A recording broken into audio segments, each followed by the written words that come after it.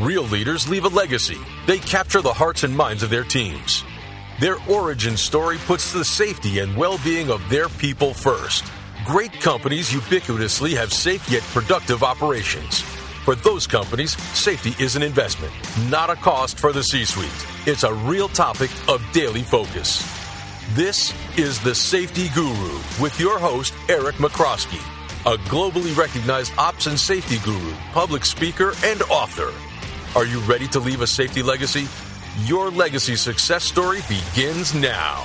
Hi, and welcome to The Safety Guru. I'm Eric McCroskey, your host. I'm very excited to have with me Brad Gardner. Brad has dedicated his life to making sure that workplaces are as safe as they can be. This is following a 2003 industrial accident he was part of, but today I want him to share a little bit about some of his lessons about safety. So maybe let's kick it off, Brad, if you could share a little bit about your background and what got you into this space. Okay, I'd love to. Like I said, I'm Brad Gardner. I'm from Idaho is where I'm from. But I was really young when I got married. I married my high school sweetheart. I needed a job. I didn't have any money. And so I ended up taking a job at a little potato processing plant, and I hated the job. It was just horrible. I didn't like anything about it. So one day I just got fed up. I said, that's enough. And I joined the Air Force. Going to the Air Force, what I wanted to do was get into engineering, but they took one look at me and said, no, you're not an engineer. You're a air traffic controller. So that's what I ended up doing. I was an air traffic controller in the Air Force for a total of 22 years. I went my first 20 years and retired in it was August of 2001. And then when 9/11 hit, I was called back into active duty and had to serve another 2 years. So I ended up spending 22 years as an air traffic controller. I was heavily involved in 9/11. I was controller in New York on 9/11. So I really got stressed out. I mean, I was just burnt out and couldn't do anything anymore for a while. So I retired, moved back to Idaho, and said, I'm not going to do anything but fish and relax. But I found out that you can fish too much. Idaho was great for fishing. So I ended up going back to work. And of all things that most people can't believe is I ended up going back to work at that same exact potato processing plant that I hated 22 years earlier. But, you know, at the time, it was a great job. It was you didn't have to think a lot. You were able to sit back, relax, work. I loved it. It was just, I really did love the job. It was just manual labor, but it was fantastic. I worked it about 6 months. And then that's when my life changed. 6 months later, that's when everything changed all at once. And on Veterans Day in 2003, I went to work that morning thinking it was a normal everyday morning. Right. And that's when I had my accident. So tell me a little bit about your accident. And anybody who wants to know more, you've got a website where you talk a little bit more about it. You've got some resources you've talked and presented many different places. Website is bradshelpinghand.com. But I'd love to hear a little bit about what happened, but obviously for the purpose of understanding how do we prevent these things from ever happening again? Right. What happened to start the day was right off the bat, first thing in the shift that morning, my foreman came in and told me that had a guy call in sick, so they were guys short, and they had to clean some equipment. Well, I told my supervisor then, my foreman, I said, you know, I've never done it before, but, you know, show me what to do, tell me what to do. I can do it. I can help. And so I went to a new job that morning, and I had to clean a big auger. This auger is about 5 foot across and about 25 foot long. And it was about the third or fourth auger that I had cleaned that morning, building up to that big auger. And as I was cleaning it, I got distracted. I looked away from what I was doing at the time, and next thing I knew, my hand was in the auger. Oh, my goodness. following me inside the machine. I was in the machine about 8 seconds. Oh my goodness. There was nobody by me. I was by myself. And I knew as it was pulling me into the auger, through my mind was the only way I was going to live is I had to rip off my arm. Oh my. And that's what I did. Changed my That's what life. kept your life. I have no doubt. And so that's that changes everything. And I know when you present to audiences, sometimes you even present with your wife, and you talk about kind of the impact on yourself, family, and how it changed. But what were you thinking before that day? How did you frame yourself in safety? What was your perspective? You'd done really you'd done a lot of different things in your career. What was your perspective on safety before that day? My idea was I'm good. I'm fast. I can think things through. Right. And I didn't have to worry about safety because I wasn't one of those dumb guys that made a stupid mistake. Right. That was my feeling. It's like, oh, give me a job. I can handle it. I'm good. I'm fast. I could multitask like crazy and do so many things at one time. That's what I did as an air traffic controller. Of course, and if there's a job that does really handle a lot of information well at the same time, it's probably that job. Right, and that job is nothing but safety. I mean, when it boils down to it, an air traffic controller is nothing but a safety guy. Yep. Yeah. So I always thought that's second nature to me. I can handle that. I don't have to worry. And that's really what I thought. I don't got to worry about that. I mean, I could put my hand in here 50 times and pull it out, and it's not going to do anything. What happened? I looked away. Ahead, sorry. I made that one little mistake, and that caught my arm. So, I mean, it was just a matter of, it's going to happen to another guy. Other people make them stupid mistakes. I don't. Right. And that was my philosophy. I mean, it really was. I didn't realize it at the time. That's where I was. That's really what I was doing. And I've heard this so many times. It won't happen to me. The guy where this happened to, he's not as good as me, or something to that effect. Or I'm lucky. That person wasn't lucky. Or of course, I've done this many times. It's not going to happen to me.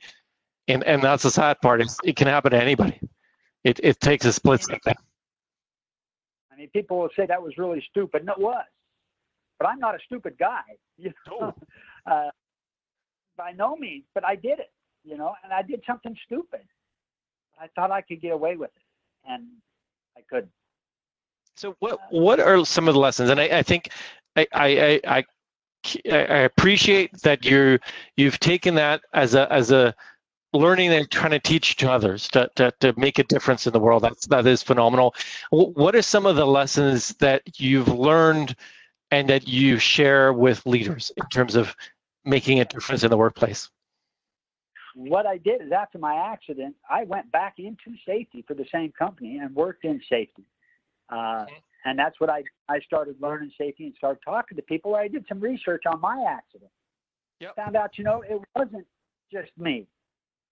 There were mistakes that were made by everybody, all the way from the very top owner of the company. Where what did he do when he come out and talk to the people? It was always talking about production. We got to get the production up. We got to get these things done quicker. He talked about safety, he did, but it always seemed like the bottom line was production. So that's what I would learn, and that's what I found out. That was a mistake that was made, and that boiled down to I wasn't properly trained. They'd given me a job I hadn't done before. There was a whole bunch of mistakes, including near misses. Mm-hmm. There was 10 near misses on that machine that never got reported. So I started looking at everything, and it's like, it's just not my fault. It's all these people could have stopped it. I don't blame them. And I might have done the same thing. I don't know. But, if I wish everything right now Mhm. Somebody would have stepped up and said something. Get involved. You see it, something that looks dangerous, say something. If you're told to Right. do something and you're not sure how to do it, stop them. Say, hey, what do you mean? What am I supposed to do here? I talk a lot about the different things where people's made mistakes. Well, a lot of people will blame the foreman that I had. Give me a Right. job I hadn't done. My foreman was my brother. Wow. And then he had to take care of me. He had to give me a tourniquet. He had to take me down. He had to go get my arm out of the machine. Oh my You think goodness. he wanted to see any of that? Of course not. He just made a simple mistake too. But when you add up all these simple mistakes, it's a huge consequence. And if it wouldn't have been me, it would have been somebody else later on. Right. What I try to tell people day. now is Mhm. say something. Get involved. Do not let things go by. If you see something, say something. If you feel unsafe, say something. If you see somebody else doing something that's not safe or you don't think looks right, say something. You're not trying to get them in trouble, but you want to make sure that they're safe. You don't want to see it happen to somebody else any more than you don't want to happen to yourself. 'Cause I can tell you, my experience, the suffering that I went through is nothing compared to what other people went through that same day. You know, Right. my coworkers, and then you break it down to your family and your wife. My wife, actually, when I normally speak, reads out of her diary, telling me what she felt that day. It tears me up every time I see it. Wow. It hurts so bad. And- You know, luckily, Mhm. I have a wife that stays with me. Right. I don't know why, but she did. You know Which is how it phenomenal. affects everybody. When I talk, I use dominoes. When I come out and speak at the plants, I use dominoes as an example. You know, I could take dominoes and put them up on a table, and I could put names on the dominoes, all the way from the owner of the company to my supervisors, to my brother, to my trainers, to my coworkers, and that second to the last domino has my name on it. And you know, all it would have took to save my arm is one person in that whole line, including me. That if they would have stepped up and said something, I would still have my arm today. It's that important. It's a simple but such a powerful message. Say something. It goes down that everybody owns safety. It's the workers, the leaders, as the foreman. Everybody's got a part to say and has an opportunity.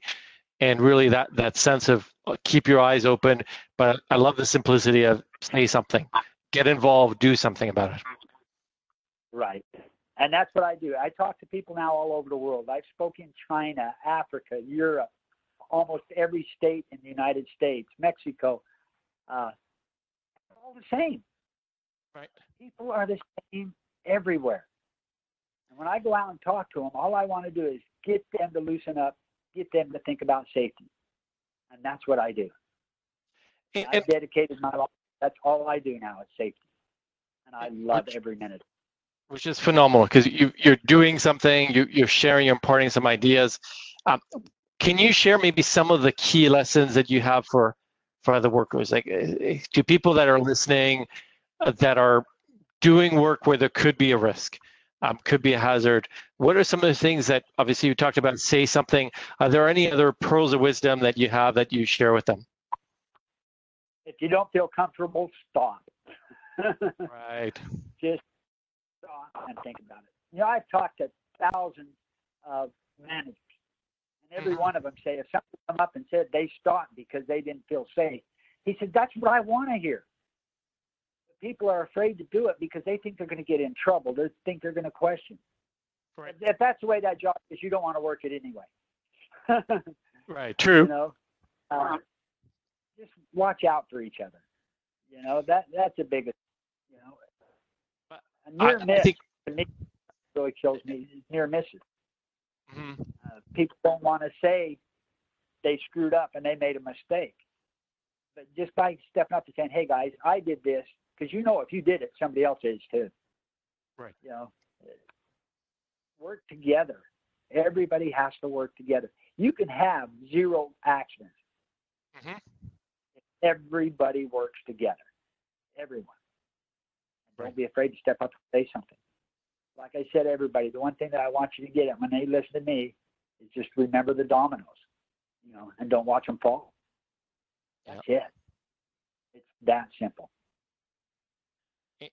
But I think when you talk about don't be afraid to speak up, to essentially stop work, I think leaders have a huge part in this, because you have to create an environment where people feel safe to stop work, that they don't feel there's a ramification, that you want to encourage those things as well, because I think that's a simple action a leader can do to really drive a difference around stopping the work, pausing if you think there's a hazard. Yeah, and tell your workers, if you have to tell them every day, remember, guys, safety's number one. And they have to mean it by their actions. Yeah, and that's too often missed, right?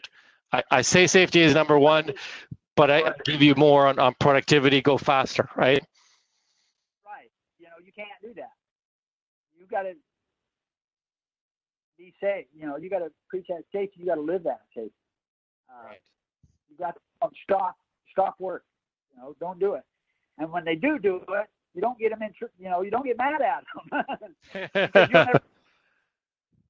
It'll never happen again.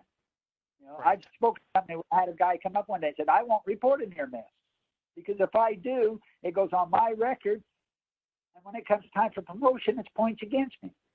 Right. I went to the CEO of that company and told him that. And he said, that's bullcrap. But they didn't know. Right. He hadn't got out and got that information out. They had a system to do it anonymously online. They had, and the CEO of the company says, if I ever had a foreman come in here and fire somebody because they were a safety thing, he said, that guy ain't going to work for me anymore. But too often that doesn't happen, right? I was actually just talking earlier today to somebody who is describing a CEO in a company that whenever somebody would report something as an issue, a topic, rather than saying, I want to learn, they would descend and we get angry and like, how could this happen? And so their learning was, I don't want that experience, so I'm not going to say something. Right. And that's what they need to be able to come out and do that every day. Yeah, absolutely. For you. You have to have their trust, and the way to get their trust is you got to back up what you say. Every time. I completely agree. Any other thoughts you'd like to share? I think your story is so powerful. I love your example of the dominoes in terms of really showing how anybody could have stopped this. Any other pearls of wisdom you care to share from your experiences? You've done so much to try to help organizations, leaders, team members to start thinking about how safety is so critical and something that everybody's going to own. Everybody's going to have to do their own thing. I don't think there is a right way to do it sometimes. Mm-hmm. It depends on the different personalities and stuff like that. But again, I keep falling back to the communication. You got to have those communication lines open all the time, regardless of who it is. You can't be afraid to come up and talk. I've never talked to a CEO who said they wouldn't,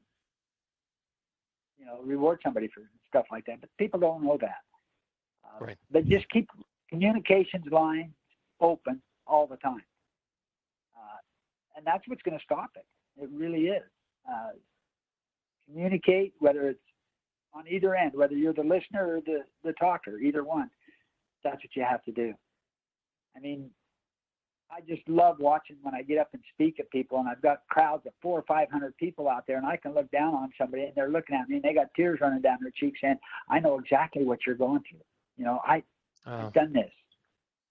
Right. Just, I don't want to hurt my wife. I don't want to hurt my kids. And that's what I'm going to do if I continue doing what I'm doing. And that's really important. I think I always say to people is you've got to make safety something that you own, because you need to start thinking about why is it you keep yourself safe? Like it's really an investment in yourself, into the experiences that with the people that you want to be around.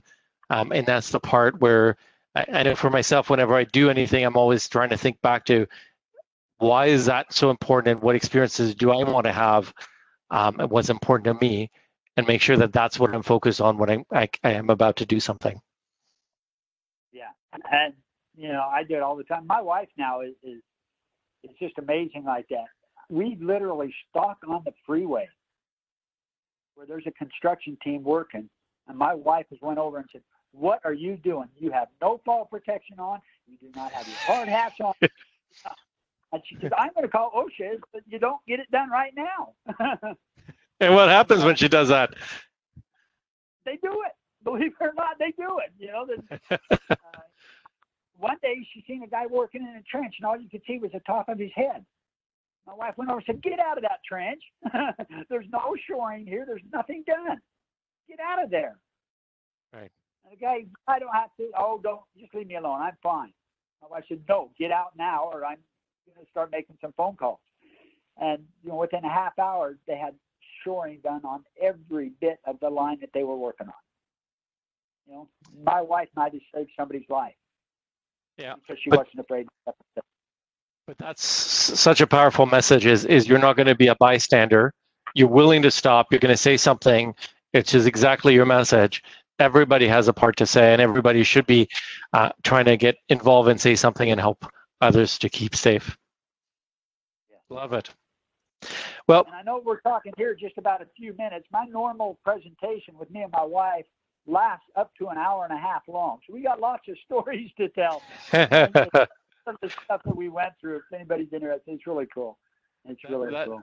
And that's phenomenal. And then so if anybody's interested in hearing more, getting more details about the dominoes and the presentation, and thinks that the story can help the organization really shift thinking about the importance of safety, your website again is bradshelpinghand.com.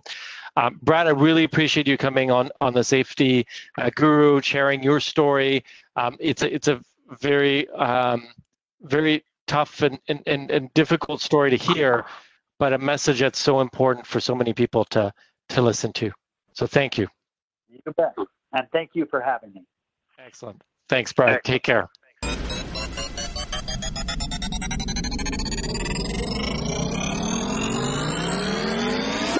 Like what we do? Share this on your socials and tell everyone. Thank you for listening to the Safety Guru on C-Suite Radio. Leave a legacy, distinguish yourself from the pack, grow your success, capture the hearts and minds of your teams, fuel your future.